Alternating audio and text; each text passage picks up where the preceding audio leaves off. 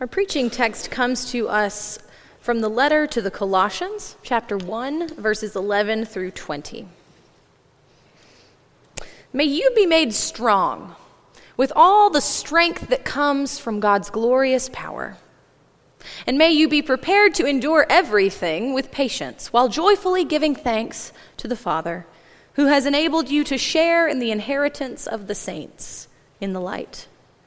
He has rescued us from the power of darkness and transferred us into the kingdom of his beloved Son, in whom we have redemption, the forgiveness of sins. Christ is the image of the invisible God, the firstborn of all creation. For in him all things in heaven and on earth were created, things visible and invisible, whether thrones or dominions or rulers or powers. All things have been created through him and for him. He himself is before all things, and in him all things hold together. He is the head of the body, the church. He is the beginning, the firstborn from the dead, so that he might come to have first place in everything. For in him all the fullness of God was pleased to dwell, and through him God was pleased to reconcile to himself all things, whether on earth or in heaven, by making peace through the blood of his cross. This is the word of God for the people of God. Thanks be to God. If you've been in worship with us for the last few weeks, you will hopefully remember that we have been walking through a sermon series on generosity and generous living. Throughout the last 3 weeks, we have been asking ourselves some challenging questions about our resources, our relationship to our resources, and how God might be calling us to use our resources. These are not easy questions to wrestle with, and you've wrestled with them as a congregation quite beautifully. But we have one more question to ask ourselves this morning. What do I need to do to commit or recommit myself to generous living? What do I need to do to commit or recommit myself to generous living? Now, some of you may have put 2 and 2 together and realized that today is not simply the last day of our sermon series, but it is in fact Pledge Sunday. And I just happen to have the privilege of being the only pastor here on the day where we ask you to make commitments to the church, which is one of the more uncomfortable moments in the life of a minister. All joking aside, however, I don't believe this conversation necessarily has to be this way. You know, this thing that's full of discomfort or something taboo that we don't talk about in church. That's not to say that the conversation around generous living or money, finances, and giving isn't important. It certainly is. But I want to invite us, as we've been invited to do for the last 3 weeks, to think about this question: how do I need to commit myself or recommit myself to generous living through a theological or a spiritual lens? I want to invite us to continue thinking about why we do the things that we do, why we commit to the things we commit to, and why, when the rubber meets the road, and when we fall off the wagon a time or two, why it might be important for us to find ways to recommit ourselves to God's purposes. In addition to today being the last Sunday of the Stewardship series, and therefore Pledge Sunday, today is also an important day in the liturgical calendar. It is Christ the King Sunday. Now, Christ the King Sunday often gets lost in the shuffle of Thanksgiving celebrations and preparation for Advent. Just happens to be the place it falls in the year. But I find this day to actually be one of the more hopeful days in the church calendar. It's a day where we proclaim the lordship of Christ, the reign of Christ over everything. As people who follow Christ and claim Christ as our Lord, this day reminds us that Jesus reigns over our work and vocation, our relationships, our time, our very ways of living, and you guessed it, our resources. As people who might be trying to discern how God is at work in the world, this day reminds us that Christ is reigning over the lives of our loved ones who may have fallen ill, the circumstances of our families or our friends that are far beyond our control, the state of our nation, the relations of the world, the things that seem so much bigger than we are and are much bigger than we are, that often leave us feeling helpless and hopeless. This day reminds us that we proclaim hope in a God who is with us and who reigns within and among us. This hope is not an easy hope to proclaim. Oftentimes we may find ourselves struggling to believe it for ourselves, much less to proclaim it for others. But this hope is not just about a feeling or a belief. It's all wrapped up in our living, our doing, our being. This hope, this proclamation that Christ reigns over all things and all circumstances is a hope that we proclaim not just with the words of our mouths, but also with the ways that we live, our actions and our commitments. In fact, the more I think about it, there isn't a more perfect Sunday for these two events to collide with one another. By celebrating Christ the King Sunday at the same time as Pledge Sunday, we're recognizing that Jesus reigns over all things through the power of God the Creator. And through the Holy Spirit's work in our lives, we proclaim Christ as Lord over all that we have, all that we are. Which means that if we allow ourselves to proclaim this hope, to really commit ourselves to this hope by the way of our giving and offering of our lives, we get to become a part of the healing that God is doing in the world. We are partnering with God to reveal to those who are hurting in the world that the pain of this life does not have the final word, that Christ's lordship and God's kingdom will reign over all that is painful and all that is harmful in this life. I like to think that the hope we proclaim on Christ the King Sunday is a reminder of the covenant that God makes with us, a covenant of love and forgiveness, a covenant of eternal presence, of grace and peace.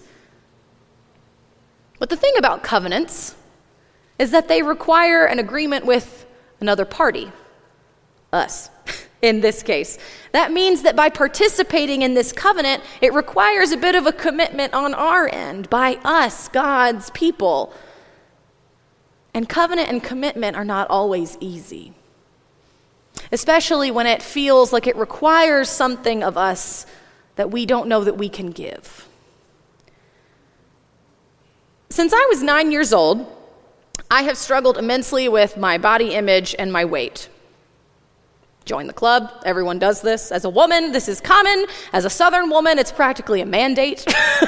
But as a human being, male or female, it is practically embedded in our DNA to always pick apart the things that we dislike about ourselves, right?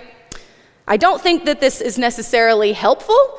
I actually think it's very harmful because the size of one's body does not determine the quality of health of a person.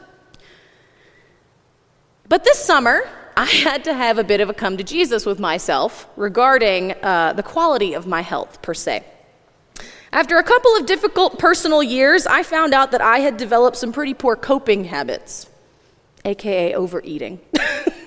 And this had resulted in high cholesterol and high blood pressure. And I am only 27. So, needless to say, I was terrified when I got my physical back. I was like, I catastrophize a lot, so I immediately was like, I'm going to have a heart attack in a year. This is it. I need to get my will in order. I need to make sure everything's arranged. I had lived most of my life with the same set of habits and had never gotten results like this from a physical. So I knew that I needed to change some things. In fact, I knew I needed to change just about everything. I needed to recommit myself to some better health habits. So since then, I have been begrudgingly going to the gym regularly. I have significantly cut out red meat from my diet. I've been eating more fish. I've even been taking my vitamins, drinking more water, eating vegetables, and even eating less pizza, which for me is a huge undertaking. And after being at this for a few months, I'm thankful that I've been seeing a bit of results.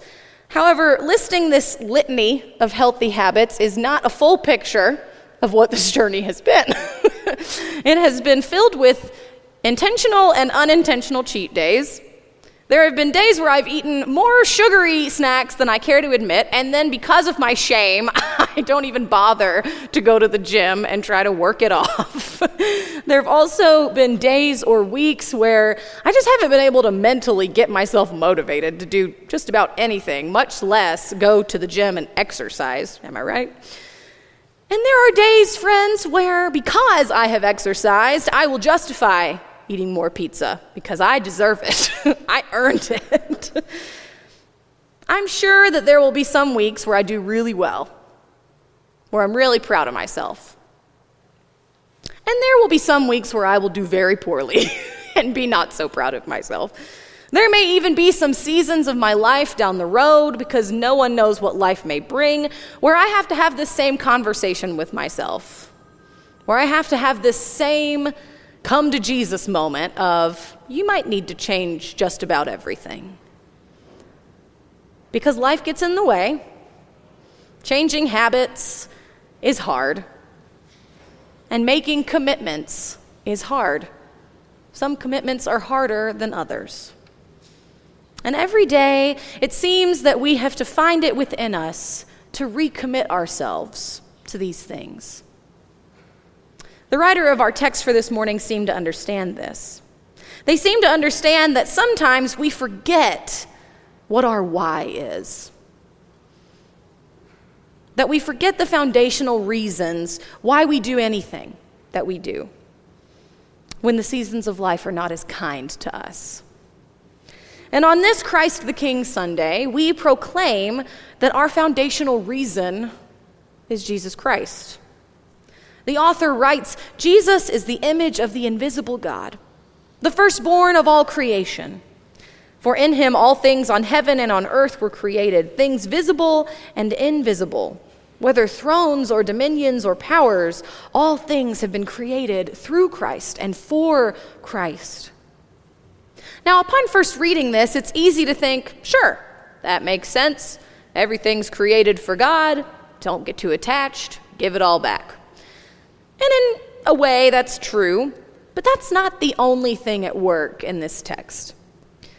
When we remember that all things are created through Christ and for Christ, it reminds us that when we offer ourselves, our lives, and our resources, all things created through and for Christ, that we are partnering with Christ in the healing of the world.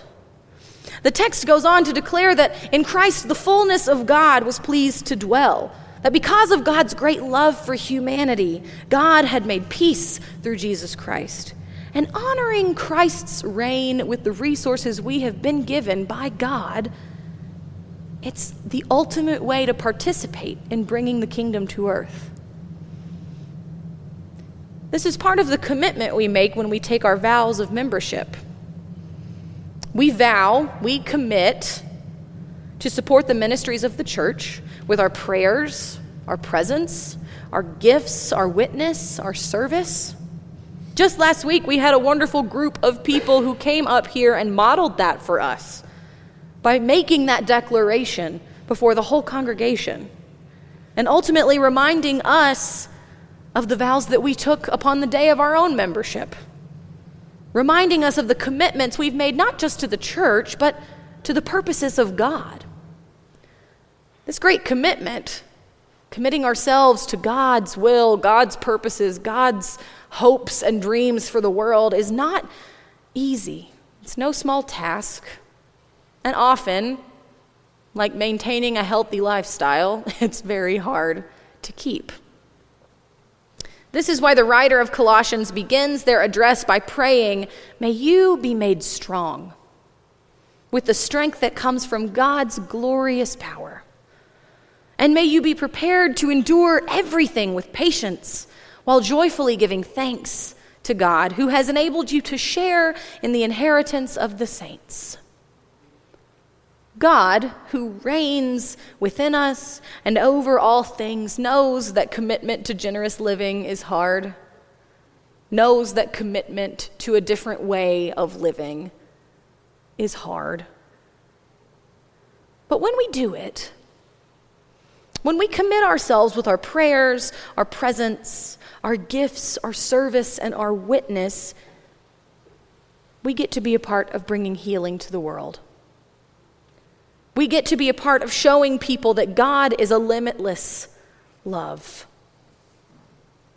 We get to be a part of feeding those who are hungry in our own community and around the world. We get to be a part of relief efforts when unimaginable tragedy strikes. We get to be a part of giving someone an education when they didn't even dream it was an option for them.